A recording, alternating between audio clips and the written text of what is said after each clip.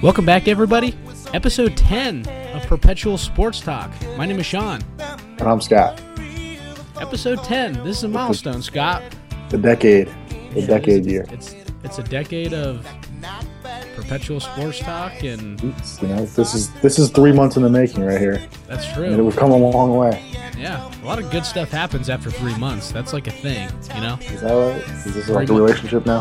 When you hear 3, you think of good stuff, like, summer vacation. That was always 3 months. And there are other good things happen in 3s. So 3 months, 10 episodes. 10's also a big number. I mean, it's cool. Yeah, we've been talking a lot of sports. That's true. That is true. So we're just going to jump right in. We jumping into the NFL? Let's do it. Yeah, I was going to say the same thing. Okay. It's got to be NFL, obviously. But we got a lot of stuff to talk about.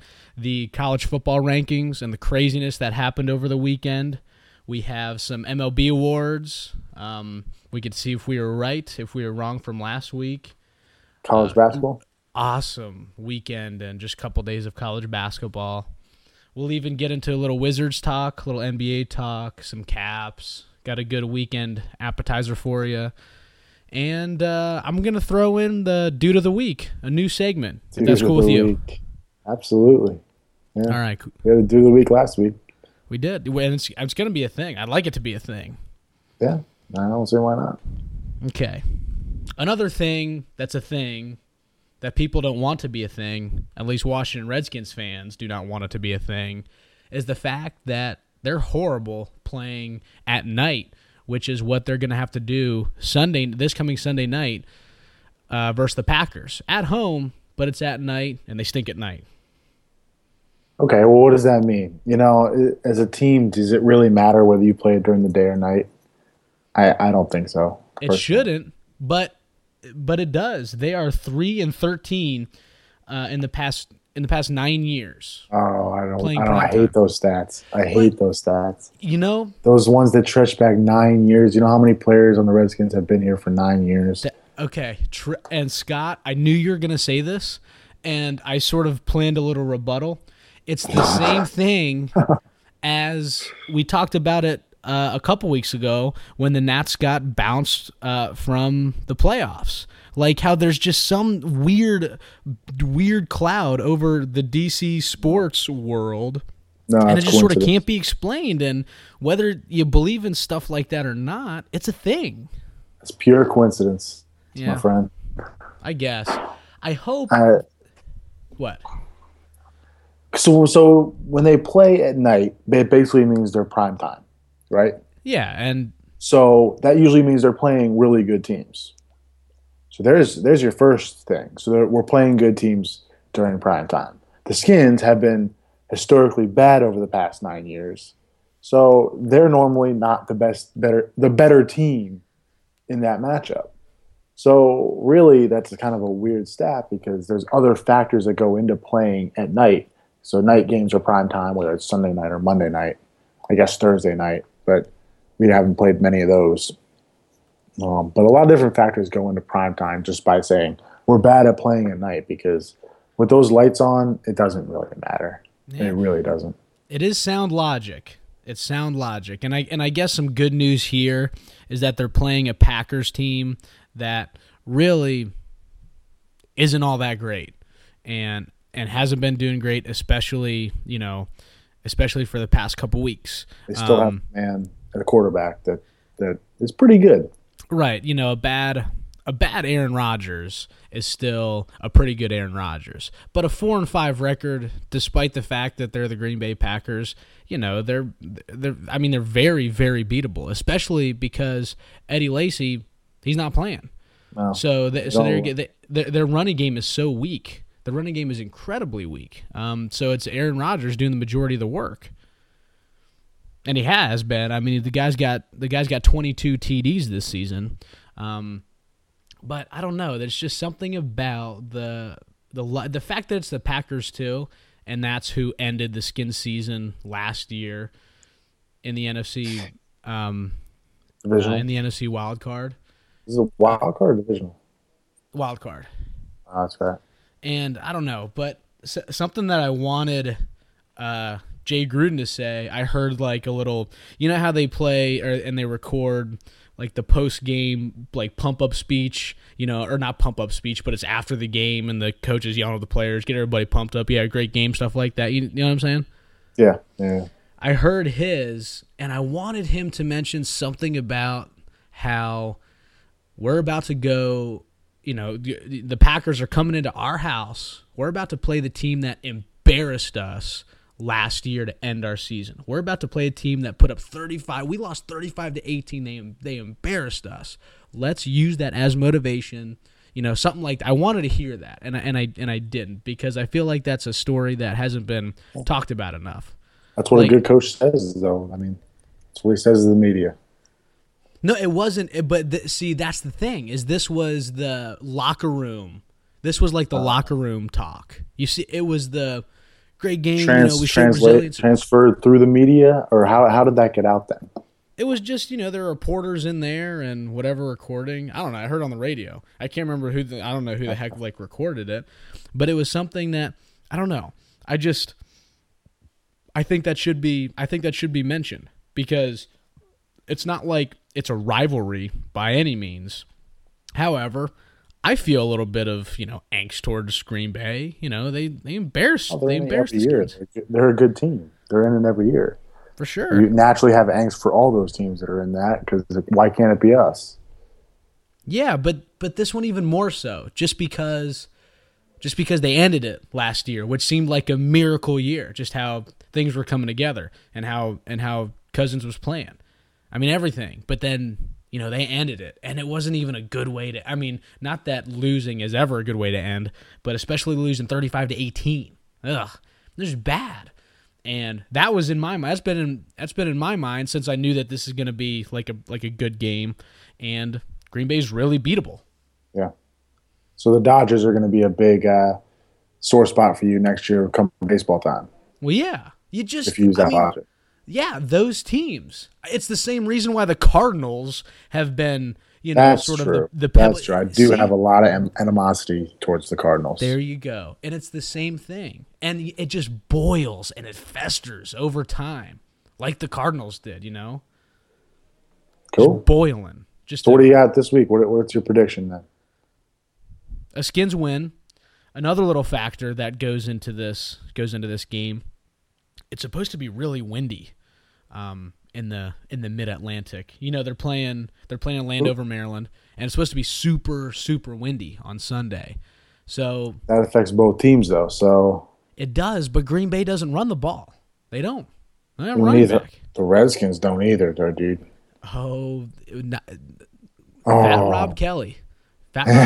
Great game last weekend against the Vikings. He had 97 yards against a really good defense. Yeah. Redskins are a passing team, though. Let's be honest. The Redskins' offense goes where the middle of the field goes, where Jordan Reed goes, and Vernon Davis, and whoever's catching passes over the middle. Kirk Cousins relies on those guys. And, yeah. I mean, it goes when the passing game goes. So that's true, and he's been able to hit Cousins been able to hit the spots and hit his guys, particularly over the last week. However, they just have the option. It's there. It's in their back pocket. Okay, it's crazy weather conditions. We got old Fat Rob. Let's just put it in his hands, and hopefully he can continue to do what he's done. And I feel like Green Bay just doesn't have that same option. So I think we're going to see a little bit of that. I'm going to predict the Skins win of course. by a touchdown though. I mean I just had this. I think like 7 of the Skins games have been decided by one score. And thankfully squeaked by last week. Right. And thankfully 7 out of the 8 7 out of the 9. But thankfully they've won 5 of them and then tied another one. But that's just like they haven't been relaxing endings. Last week was just status quo. Yeah.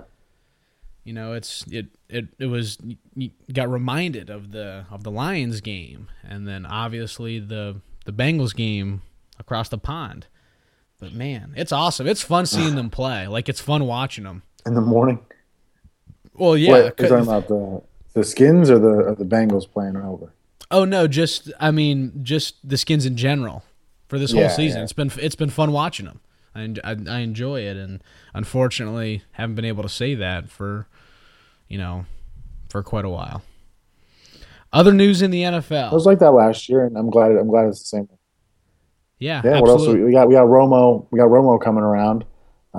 It's weird to see as a Redskins fan, it's weird to see your bitter rivals, someone we've hated for 10 years now.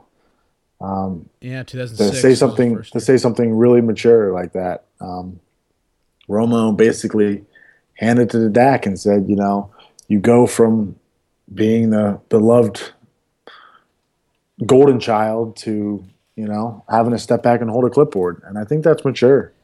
I have a lot of respect for that, because he's not going to be a baby and says, I deserve to start and all that. He's handing it to the new guy who's proven his worth on the team. So do you think it also saved the Cowboys a tough conversation too, let's be honest. I guess, but it's not left up to Romo. I felt like by him having that little presser and having that conference and saying that was him being like, I've made the decision and I've decided that Dak will be the starting quarterback. I don't know. I think it was saving the tough conversation. When you already know you're going to get cut, you quit before you get cut. You see what I'm saying? Yeah, it's kind of the same deal. Yeah, but he just wanted like a shot. He just wanted a chance. And just the way he went about this, it felt like he was still trying to like hold the power. It was like in The Office. It was like that episode of The Office when Michael Scott is apologizing to Dwight and he goes, "It takes a big man to admit when he's made a mistake." Yeah. And I am that big man. Like it was just like it defeated the purpose. Him trying to be this. Oh yeah, but I don't know. To me, it came across as arrogant. No, I think that was mature because everybody was going to ask that question anyway. It was going to come up, whether it was Jerry Jones or Garrett or whoever was going to have a conversation with them and be like, "Hey, we all knew basically it was coming. We all kind of called it. Like, this is Dak's team. He's now won 8 straight. Yeah. Like, come on, you can't take it away. You can't take it away from a guy like that. No, of course not. And I mean, anybody would have been crazy to do that. And I just feel like this whole Romo thing is just him. I don't know. I just didn't like it. I don't see why it was necessary for him to do that. It's Dak's team. And it's been Romo's for the past 10 years though, and he's been okay to him. He gets him to the playoffs. Whether he does wins in the playoffs is 3-time Pro Bowler. Jury's still out on that one, but it's true. And we'll see. And just on that, like it's been his team, I feel like this is something that all athletes should look at, particularly athletes, basketball and baseball, sports that play, just more than 16 games a season, because of the idea of, and I don't mean to sound, whatever, I'll just say it, of taking these what could be said as useless days off. You hear the term mental health days. You know what I'm talking about? Yeah. And the whole, look, we're going to get into the Wizards later, but just an example, John Wall, at the beginning of the season, he could, with the whole knee thing, he couldn't play back-to-back games. He had to take, one day off. But man, like, athletes are, I feel like they forget they're replaceable. They're just like any other job. They are replaceable. And I don't know, here it's just like, obviously the injury, that Romo had was a lot worse. I mean, he was out for a significant amount of time, and it's sort of just a series of unfortunate events.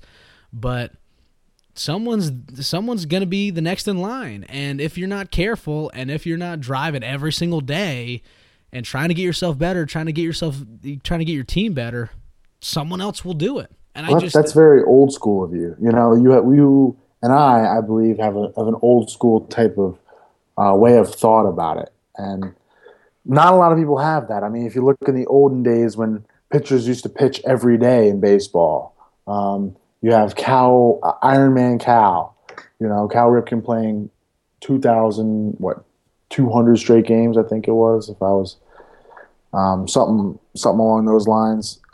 You have guys like John Elway, really never hurt. Peyton Manning. I mean, that's just the way the trend is going now. It happens in baseball, happens in basketball. The Spurs do it. The Warriors do it. Everybody's starting to do it, and it's really just science, I guess. Well, and theoretically, but it doesn't really explain how pitchers did that every single day. Sandy Koufax threw, so many games in his career, so many innings without his arm falling off. If that blows away modern science. Right. Well, theoretically, guys just have more ability than those old school legends who will never be forgotten. Well, then how did they pitch every single day? How did they play all those consecutive games? It's because just looking at pitchers, and I agree. The Ripken record, 2,632. Sorry. Do you know off the top of your head, or did you have to look that up? That's just an O's fan, man. I mean, that number right there. It's ingrained in my memory since, the banners came down on the warehouse. But yeah, that's incredible. But just specifically pitchers, today, it's pretty regular for, like, the average major league fastball is 91 miles per hour, whereas that in the 50s was like unheard of. So guys it's unnatural. So you need more days off. But like you said, there is something sort of unexplained, and I think it's the culture, it's society we live in. I just want to see a happy median. You know what I mean? Like, I understand the importance of rest and mental guys health. Being tough. That's what you want, some tough guys. Right. Yeah. Some dudes that go out there every day and grind. For sure. And that's why, we see guys like Dak Prescott, who's a fourth round pick, like definitely not supposed to be a stud. He sees his chance and he recognizes, okay, this might not come around for another couple of years, if ever. I'm gonna really take advantage of it, and that's awesome to see. And just being a Redskins fan and seeing someone do that, take a job of the great Tony Romo. I mean, Dak Prescott was watching Tony Romo play when Dak was in middle school. I mean, just to think that, and now now Romo's watching him play. It was his team. I mean, it's awesome. Him being a Cowboy hasn't really sunk into me. And I'm sure in 3 years when he becomes a Redskin killer, I'll hate Dak Prescott. But now I'm just enjoying it, He's got to owe it a little bit to his running back, his backfield mate, Ezekiel Elliott, who's just tearing up the league, leading the league in rushing. Mm-hmm. An absolute stud, even better than the critics hope for. The running back is kind of a lost art nowadays. It's kind of a lost form. But Zeke just proves, and partly is because he has a great offensive line. The scheme is right. He gets a lot of carries per game.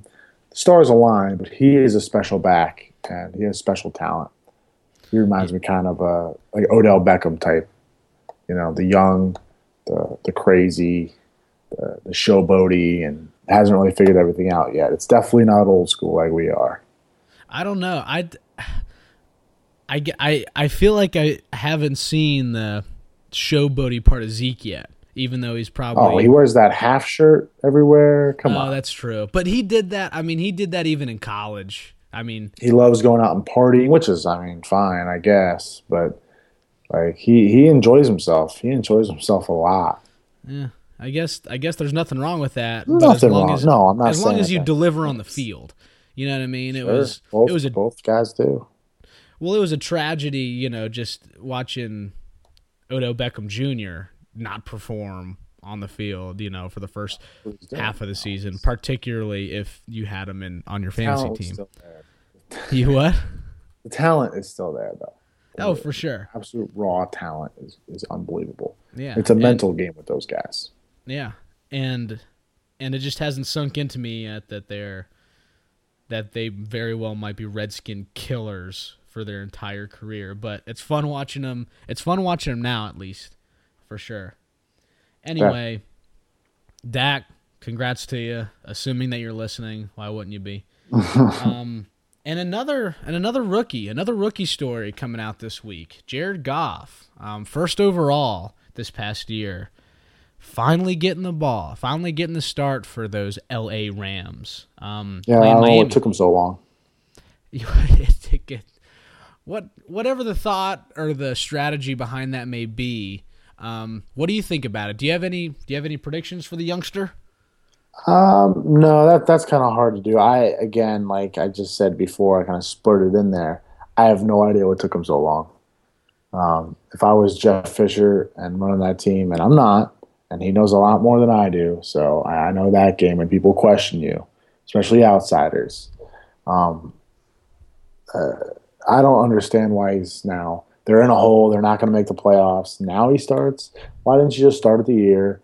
Let him get his reps. Let him play the full season. Maybe you're protecting him for next year. Maybe, this is a theory, is you're just tanking this year almost, so you get a better draft pick next year, get him some help at wide receiver, running back, or offensive line. That's a possibility. Yeah. So you kind of tank the first half of the year, let him play the second half, and get a good draft pick. Not a bad idea, but, I mean, he's got to start producing. Certainly a possibility, but I think there's nothing wrong with letting a kid learn, like letting a guy learn from on the sidelines. I mean, Aaron Rodgers did it. I mean, I don't disagree with that if you have a good quarterback for him to learn from. But who is he learning from? That's true. That's true, but still, it might not even just be the quarterback. It might just be like, hey, here's how it goes. This is the atmosphere. This is what you're going to be thrown into every single week. I like the idea of having a guy be a student before, he goes to play the hardest, sure, hardest if you have that luxury, but if you don't have that luxury, you got to throw him in the fire and have him learn that way, I believe. That's true. Just, I mean, so many, I guess not so many, but I feel like there has been a lot of cases, just especially in recent years, of guys just imploding after situations like that. Sure. Our very own RG did it in Washington. Yeah, well, that first year was awesome, sure. But the second year, my goodness, the sophomore slump just on steroids. But I don't like the whole theory of we're thrown in this year to get a high draft pick next year.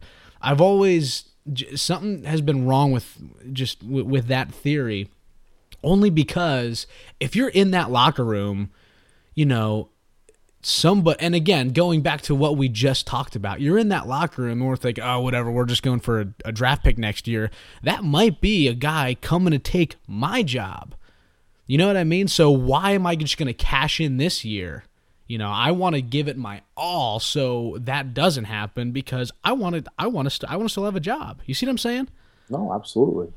I agree with that to a certain point. I mean, there are definitely things going on behind the scenes that we don't know about. And agreed. They obviously know more than we do. Agreed. I would trust we're just two dudes holding some microphones. That's two. We're just talking, and there's some sort of strategy. Two dudes having a stupid conversation in a bar. Yeah, that's right. That's the description. But there is always, the theories that come around, especially towards the end of the season. Oh, we're just going for the high draft pick, and it's like, oh, come on, it can't be right. Any other scraps? Any other NFL leftovers that you want to get into? I don't really have anything else. Okay. Well, let's go down a level to college football. I bet the college football committee just crapped themselves on Saturday, right? that playoff committee. After those 2-4. Oh my gosh. 3 out of the 4 going down. I mean, are you kidding? Well, they got one right. That's not their fault or anything like that. That's just sports in general, man. Oh, that's sure. why it makes sports great. Yeah. I mean, it's nobody's fault, but if I'm supposed to be in that hotel room and I'm watching on Saturday just hoping man, I hope tomorrow's an easy day of work. I hope we got 4 undefeated teams. We're good to go. 2, 3, and 4 go down. It's like, seriously? But No, man, they know exactly who they're putting in. I think there's nothing changes. did they get it right? Alabama, Ohio State, Michigan, Clemson. Did they get it right? Of course, that's the easy calls now. Those are easy calls. Louisville is going to have a tough road in, and then Washington. So they have to win the Pac-12, and they have to have somebody else lose. They have to have Ohio State lose, basically, Right. to get in. Right. Washington does not control their own destiny. So the Pac-12, we mentioned it last week. It was interesting seeing 4 different divisions represented if the playoffs started last weekend. Not the case now, but it's close enough. Yeah. Something that's crazy to me, the Big Ten, it's fascinating. Let's just say, well, we won't just say it yet, but if Ohio State beats Michigan and Penn State, if they win out, which they will, they're playing Rutgers and then Sparty, Okay. they must be placed ahead of Ohio State in the Big Ten East, correct? Just because they beat them? They beat them, yeah. I mean, obviously. So then So then if they win the Big Ten championship, aren't they in the playoffs? It all depends on what people do in front of them. Does Louisville, Clemson win the ACC championship? Does Washington win the Pac-12? It kind of just moves up in pecking order because I don't think a 2-loss team should be over a 1-loss team. No. Just like I don't think 1-loss team should be over an undefeated team like it happened a few weeks ago. So as Penn State already being a 2-loss team, that makes it tough. That makes it real tough. I don't know. It's true, but some of their wins will be pretty notable. Sure. And you think that Clemson, you think they got it right there? Clemson's 4 and Louisville is 5? Yeah, Clemson beat Louisville. Yeah. But What else is there? What else is there really to say? well, nothing. I mean, obviously should be the tiebreaker. However, Clemson's loss was to an unranked opponent, Pittsburgh. Really? Whereas Louisville's loss Was the Clemson? was the right. So obviously, but I don't know. There's just when you're doing the eye test, I like Louisville. That's all. I like Louisville.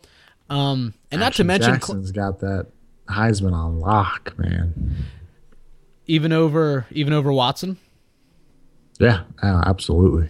I think that's part of the reason why Louisville passes the eye test. Yeah. Is because of him. Strictly because of him. I mean, Watson threw 3 picks last weekend against Pittsburgh. 3 picks. He's got 13 picks on the season. That's too many. It's too many picks.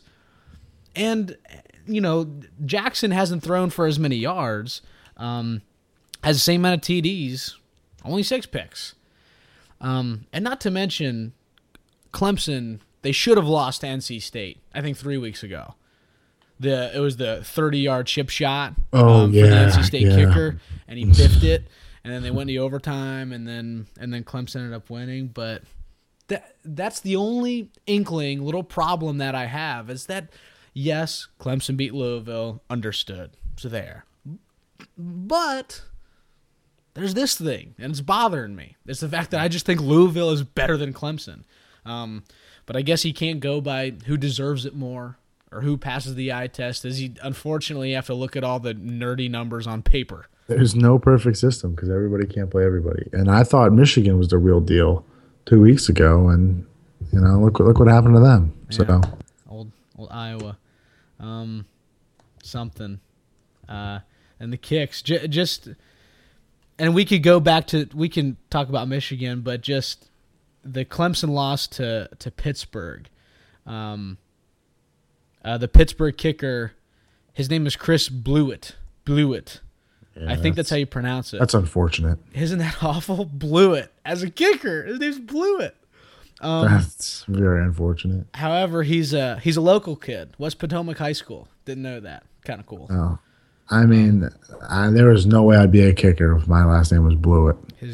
I mean, you kind of can't do anything in sports with that last No, name. But good for him. He just went and he beat Clay. He handed, there you go, Clemson. There's your first loss. And Yeah. big part is because of him. And it's something that the NC State kicker couldn't do. So he's got that. And being the local kid, I thought we would give him a mention, and like not to make fun of his name or anything, but I saw that the head coach, he missed one early. He came over and gave him a kiss. Did you see that? And then he ended up nailing the game winner. I think that's pretty cool. Mm-hmm. I mentioned that last week. Is I don't like it when everybody high fives a kicker after he shanked one. I hate that. Everybody should just ignore him. Why are you giving him a high five? I'm not going to give someone a high. You got to get it back. I'm not going to give someone a high five if they didn't get a base hit. I'm not going to do that. And then go sit and think about how you could have another at bat. Better at bat. That's tough. That's tough to compare. Yeah. Okay. Fair enough. But college football, interesting. I mean, not a whole lot of really cool matchups to watch this weekend. No. Oftentimes, that means it could be a really awesome weekend. I mean, Houston's playing Louisville. I guess Louisville's at Houston. And Houston was the real deal really early on in the season. Yeah. And have since tailspinned. They lost to Navy, and I mean, I'm biased, but Navy's a good team. They're a good team, but then they lost to SMU. It's like, Houston, what's going on? So I think that's going to be a cupcake, but we've said before that these weekends in college football where it's like, oh, there's no good matchups, end up being some pretty good games. And then especially this late in the season when it seems like everything means something, there's going to be something to watch. I think the highest ranked matchup though is Oklahoma at West Virginia, in Morgantown. Watch this one sneak under the radar because you took a shot at Sparty earlier in this podcast. I did. Ohio State versus Michigan State. Hey man, I'm telling you. Didn't the football gods come around, you'll be punished. Yeah, Michigan State's it's basketball. It's basketball season. Michigan State's focused on that. They're going to be dominant in that. They don't care about football. They haven't cared since week 3. But Oklahoma, West Virginia, Baker Mayfield, it's always cool. The Big 12, I've expressed my weird feelings towards the Big 12.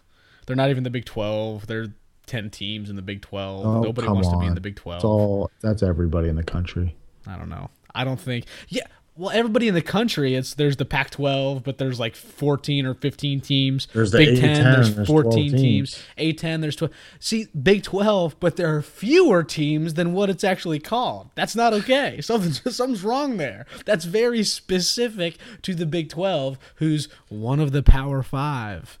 I say with heavy sarcasm. But who knows? That could be a good game. They've been creeping up both teams.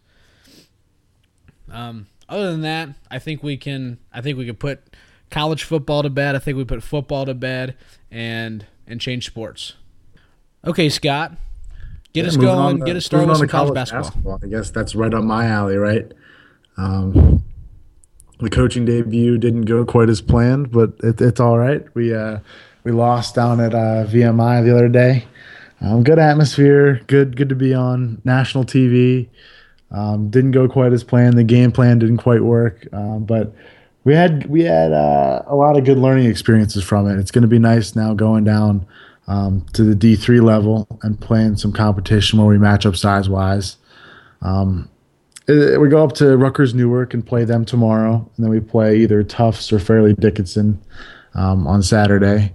And so that'll be good competition. And, you're playing Fairleigh Dickinson? Fairleigh Dickinson, it probably is our satellite campus. I can't think of it right now. Oh, I was about to say they were in the tournament last year. No, it's definitely their satellite. I can't remember the name. But it's definitely Fairleigh Dickinson, just kind of like Rutgers, Newark instead of real Rutgers. Right. But no, it should be good, and hopefully we'll pull out a few wins, get the guys some confidence going into conference play. We start out conference play with CNU, so that'll be a huge test, and we're already circled that on our calendar. And they don't lose, right? No, they CNU's never good. lose. They didn't lose a game in conference last year. They only lost 2 games in total. So they made it. They made it to the D3 Final Four. yep, and they're returning all their starters and basically their whole team, kidding. player of the year, and yeah, so they are top in the nation. I guess that is something that you're not going to lose D3 players to the draft. So Right. when you're good for a year, you're going to be good for a couple years. Well, you know what you kind of do in a way. You lose D3 players to D1. to D1. That's what happens. The only thing about that is you have to sit out a year, and that's the same with every transfer rules and everything. So a lot of the times kids don't want to sit out a year, because everybody's hungry, and especially if you're at D3, you want to get your education. You Right. value your education more. Right. So a lot of those kids are like, look at it, they think about, oh, I can go D1. Wow. Unless they're going like real high, you don't see a lot of change. Right. Unless They you're just going stay. to like a Power 5, then they're just going to stay and dominate at this level and Have fun and do the thing they have love. a good time and be the big And be at a good fish in the school. smaller pond. Yeah. It's a good school academically. So there's a lot of pros and cons to that, but. No, it's not losing them to the draft. It's losing them to D1. Huh. Never thought about it like that. Yeah. But So any it's other big interest- No, go ahead. I'm sorry. any other big well, what's interesting? We kept talking at the same time like a pair of I don't know. Go ahead. Bad balloons. It's just interesting being in the coaching world now, man. I'll tell you, it's a whole different perspective in coaching.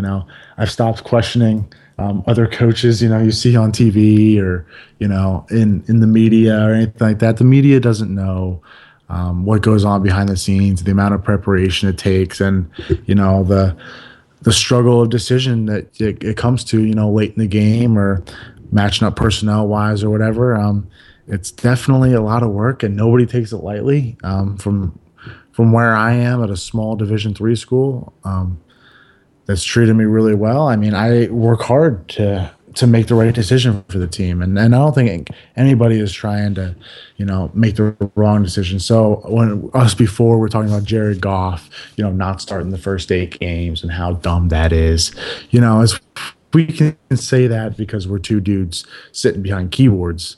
But when you're sitting in the front office and you have high pressure, you're doing something that you think, and a lot of other people think, because he's not alone in that front office, that they think that's the right decision. So in a way, you kind of have to trust them that this is the best way it's going to go. Now, I mean, you can say draft this guy, don't draft the other guy. It's all kind of relative there, and some people get lucky and some people don't.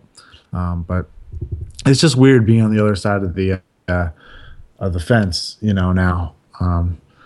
Being on both sides, I've criticized and I've been criticized, so it's definitely fun. And you could talk about GMU playing the first few games or the first weekend, and it's sports, man, and I love it. And I don't know how I'm getting paid to coach a sport, but it's definitely a dream come true.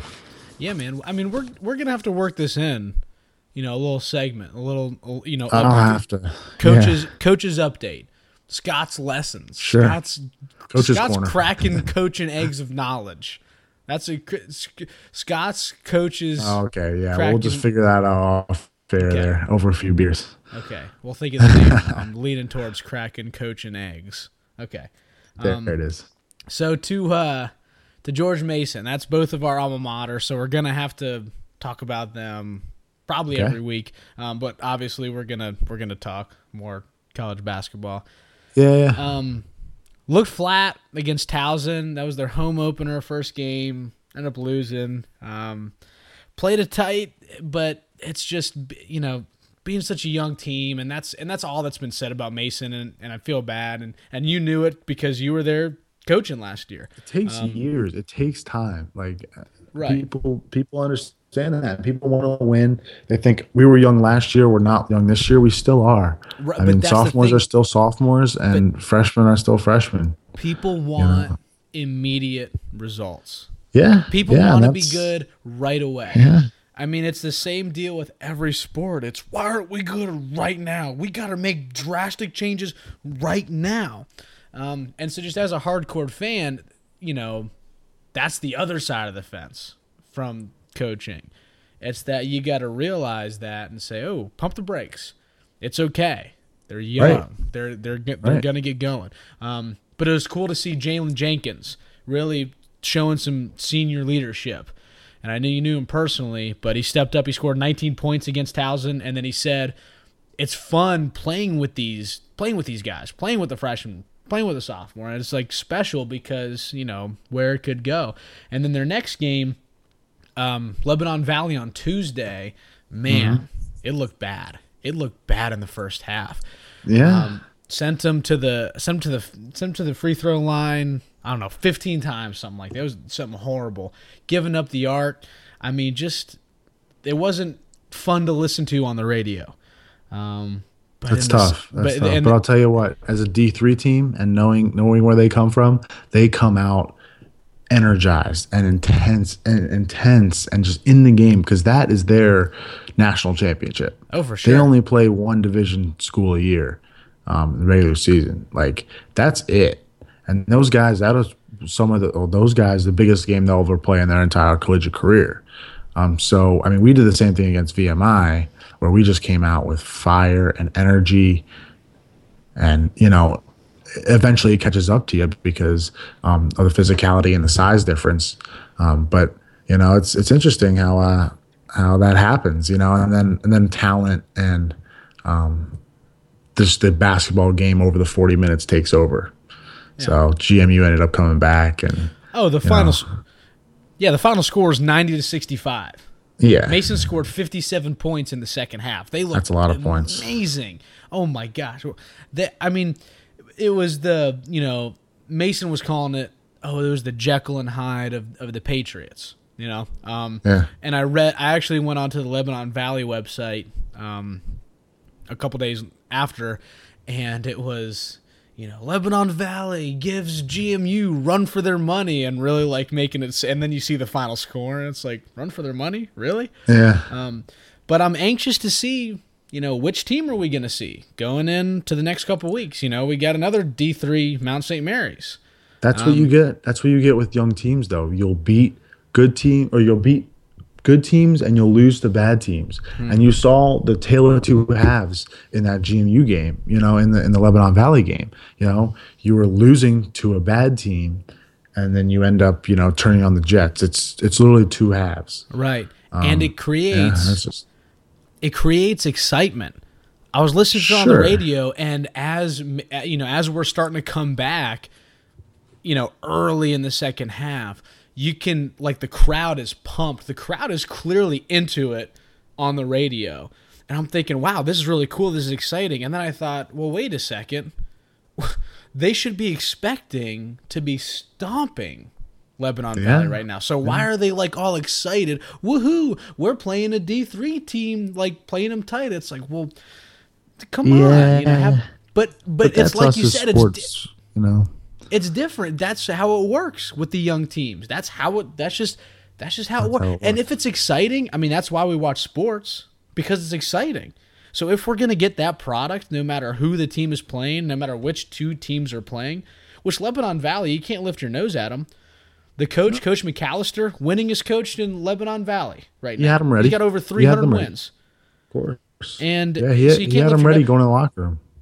But it was fun to listen to, and I hope we see, no matter who they're playing, if it's a game like that, it's energized. You gotta love it, and that's something that I felt like has been common in the first week of college basketball. We've seen, obviously conference play hasn't started yet, but there's been these games that have been exciting, and it feels like it's March, like Georgetown, Maryland. I don't know if you saw any of that, but oh my God, Georgetown is up the whole game. and then they sort of just implode. In the last couple minutes, Maryland turns it on. I mean, they were up by 10, with like 7 minutes left, and Maryland just turned it on. Real dumb foul against Melo Trimble. Melo Trimble is a O'Connell graduate, and then scored 2 final free throws to put him up. Ended up winning 76-75. But it felt like, wow, this is almost like March, but here we are in the first couple days of the college basketball season. And if we could just somehow get, the whole season to feel like this, how awesome would that be? Oh, of course. And that's what you get with college basketball. And it's gonna be an exciting season. I'm looking forward to watching more and then hearing more of Scott's cracking coach's eggs Coach's corner, man. There you go, the coach's corner. But let's just leave basketball. Move on to MLB awards. Let's do it. Just right in. First off, I just want to Daniel Murphy, Wilson Ramos, Silver Sluggers for the Washington Nationals. Pretty cool. Sure. Pretty cool. I think we knew that Ramos was going to get it. Corey Seager and Michael Corey Seager and Michael let me try it again. Corey Seager, Dodgers shortstop. Michael Fulmer, pitcher for the Detroit Tigers. Their NL and AL, respectively, rookies of the year. I think we predicted that. I think sort of facetiously I said Trey Turner, even though Seager had far better numbers. Francona and Dave Roberts, AL, NL managers of the year, respectively. I think we called those two. Yeah, that's an easy. Yeah, we did. We did. And then I think the big one that we have to talk about is the Cy Young. But before Cy Young, they just announced like an hour ago, Chris Bryant, NL MVP, and Mike Trout. No AL surprise MVP. there either. Awesome. But we got to talk about the Cy Young because Max Scherzer, Washington Nationals, awesome. He's only the 6th guy in history to get a Cy Young in the NL and the AL. Pretty cool. Yeah. Pretty cool piece of history. And nobody knew that Rick Porcello got American League Cy Young because everybody was talking about Kate Upton and her stupid tweets. Yeah, that was unbelievable. Who cares? That was a little something. Nothing good can come out of girlfriends or wives or fiancés of professional athletes being on Twitter. Parents. I've seen parents. I've seen it all, man. It was unfortunate to me because, let's not even mention Rick Porcello, the first guy to 20 wins. Let's just talk about Justin Verlander's girlfriend for a second and why she's mad that Verlander didn't get it. I don't know. And they were very uncouth tweets, Scott. Yeah, they were not ladylike. These would make the most rude of persons blush. Yeah. Yeah, that's just poor choice of words. I don't think that mixes, family and players' families and all that.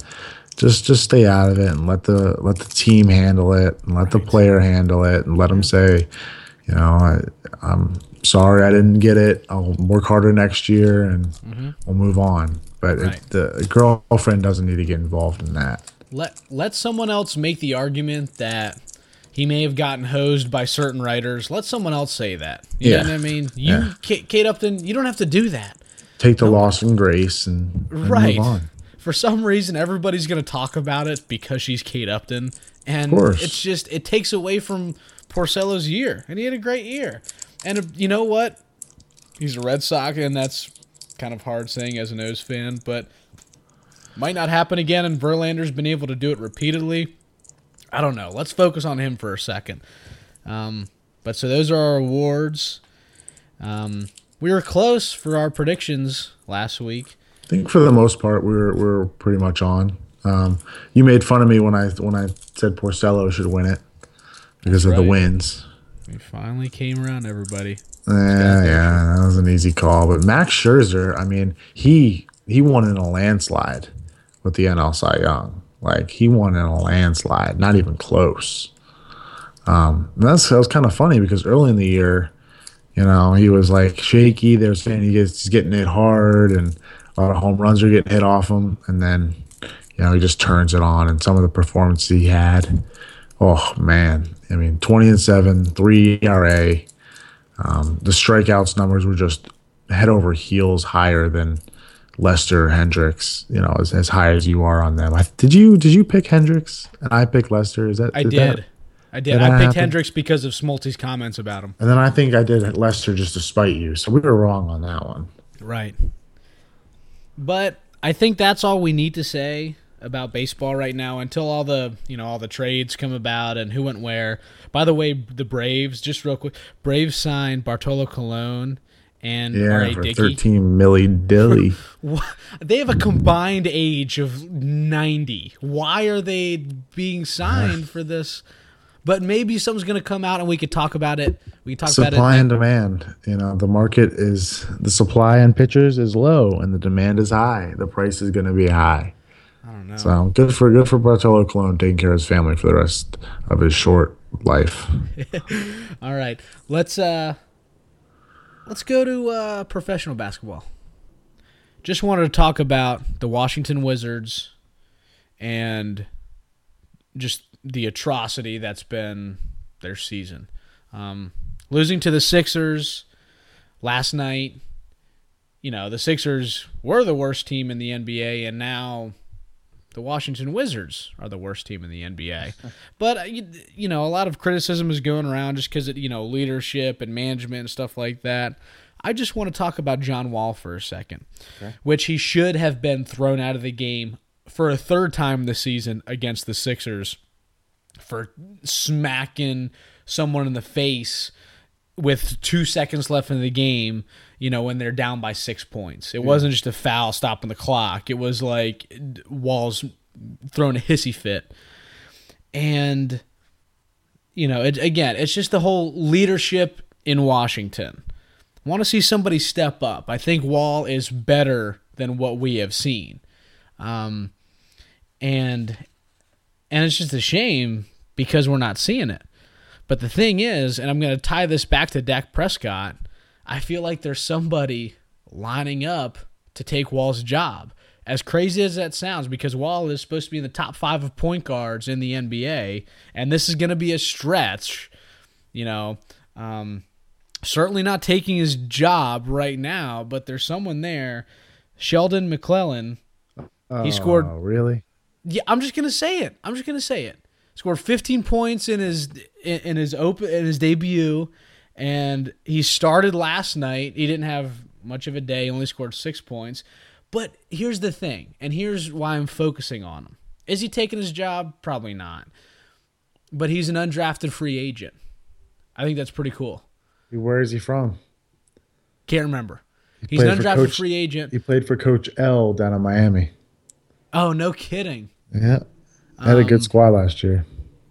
I like that. But it's the same as Robert Kelly for the Skins. Undrafted free agent.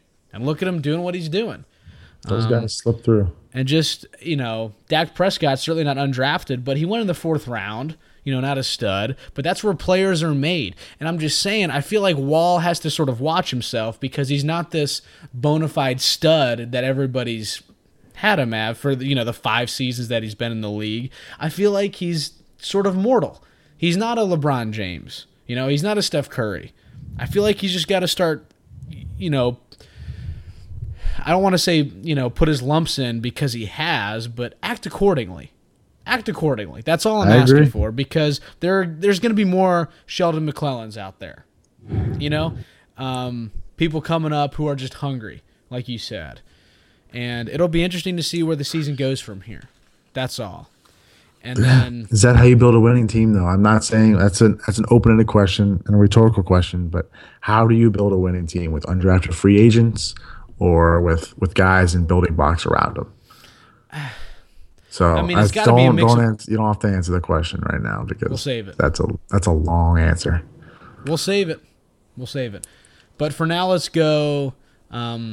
Let's go to the Washington Capitals. Let's stay in the same building. Let's Smashing stay in the Verizon Center. Smashing the Pittsburgh Penguins last night. Yeah, love beating the Pens. Love it.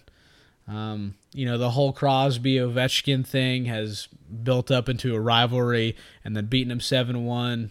That feels pretty good. Good. Brandon Holtby was in goal. It's nice when he's there. He wasn't in goal over the weekend. Had a couple losses. So I like seeing him in there. But other than that, Caps are always fun to watch. It's 7-1. Is a beating 7-1? I don't know how it works in hockey, but in basketball, if you're beating somebody so bad, or in football, you kind of pull back. And I don't think it's like that in hockey. You kind of just keep pouring it in, and you take your chances. Yeah, it was 6-0 in the third period. Pens score one. And then they say, you know what, let's just go ahead and get that one back. And then they put it 7-1. So, yeah, there was absolutely no holding back. I like seeing that, It's cool seeing that competition come out. But we're going to revisit the Caps in future weeks. It's going to be a good season. Let's move on to our new segment, Dude of the Week. Dude of the Week. What do you got for me, Sean? Dude of the Week. Well, I wanted to end with the Caps because my Dude of the Week has to do with Caps. And I guess it's sort of a misleading Dude of the Week because it's actually a whole group of people who did something really, really awesome last night at the Capitals-Penguins game in the Verizon Center. The man singing the national anthem, his microphone didn't work, Scott. He didn't even get out the oh. It just wasn't turning on. And so the whole crowd sort of recognized this, and the whole entire Verizon Center started singing the national anthem. And it wasn't like a weird Office Space movie scene where they're humming Happy Birthday and it's so sad. It's like there's some passion and emotion in singing the national anthem. It was cool because the camera was showing Capitals fans and Penguins fans all singing the national anthem, everybody getting pumped, and it was awesome to see that. Particularly, we're not going to get into it, but there seems to be it's a little bit awkward in the country right now with division going on. But seeing something like that, little stuff like that means a whole lot. All the fans come together singing the United States national anthem. So the Caps fans and the Penguins fans inside the Verizon Center last night, they are the collective dudes of the week.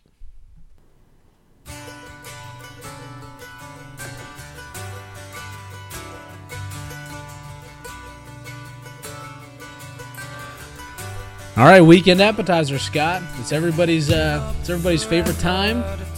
Yeah. For real. What are you watching this weekend? It's actually, the funny thing about that is there is actually a pretty cool thing going on.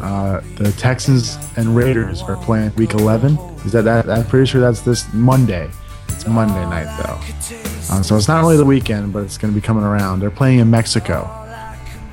Think about that one. Yeah. It's the first time they played in Mexico since 2005. Huh. So there you go. That's an exciting one. That's a nice little thing that we might all have to. We almost kind of missed that one, right? Have to tune in for sure. Well, that makes my weekend appetizer seem less. I don't know. It's not going outside of the country. Come on. Give it to me. Navy. God, we haven't mentioned Navy yet. We mentioned once. Right. Navy at East Carolina University. If Navy wins, they lock up a spot in the American Athletic Conference Championship. That's pretty cool. Looks like right now they'll be playing South Florida, but some things have to happen, obviously. So always have to mention those guys. Man, we are lacking on the weekend appetizers this week, man. I gotta tell you. Well, we're picking more refined weekend appetizer. We have more of an acquired you're taste picking for more appetizers. refined weekend activities. So that's true. You got some stuff going on. You got to do what you got to do, my brother. That's right. But we're not just going to say, oh, it's the Skins game. You know, like of course we're watching the Skins game. You know, we gotta be a little more Gotta be adventurous outside the about our box. weekend appetite. So Exactly. talk about the academies and go Army beat Navy. Exactly. That's the. Well, we'll see. That'll Exactly. be weekend. That'll be a whole show. Actually, Oh, we'll pull up some man. spirit videos, all sorts of stuff. But That'll be until something. then, you know, this has been episode 10, Scott. This is quite an episode. Of PST. Yeah, PST, Perpetual Sports Talk. Moving on to episode 11 next week. Thank you guys for tuning in. Please come back. Please come back next week. My name is Sean. And I'm Scott.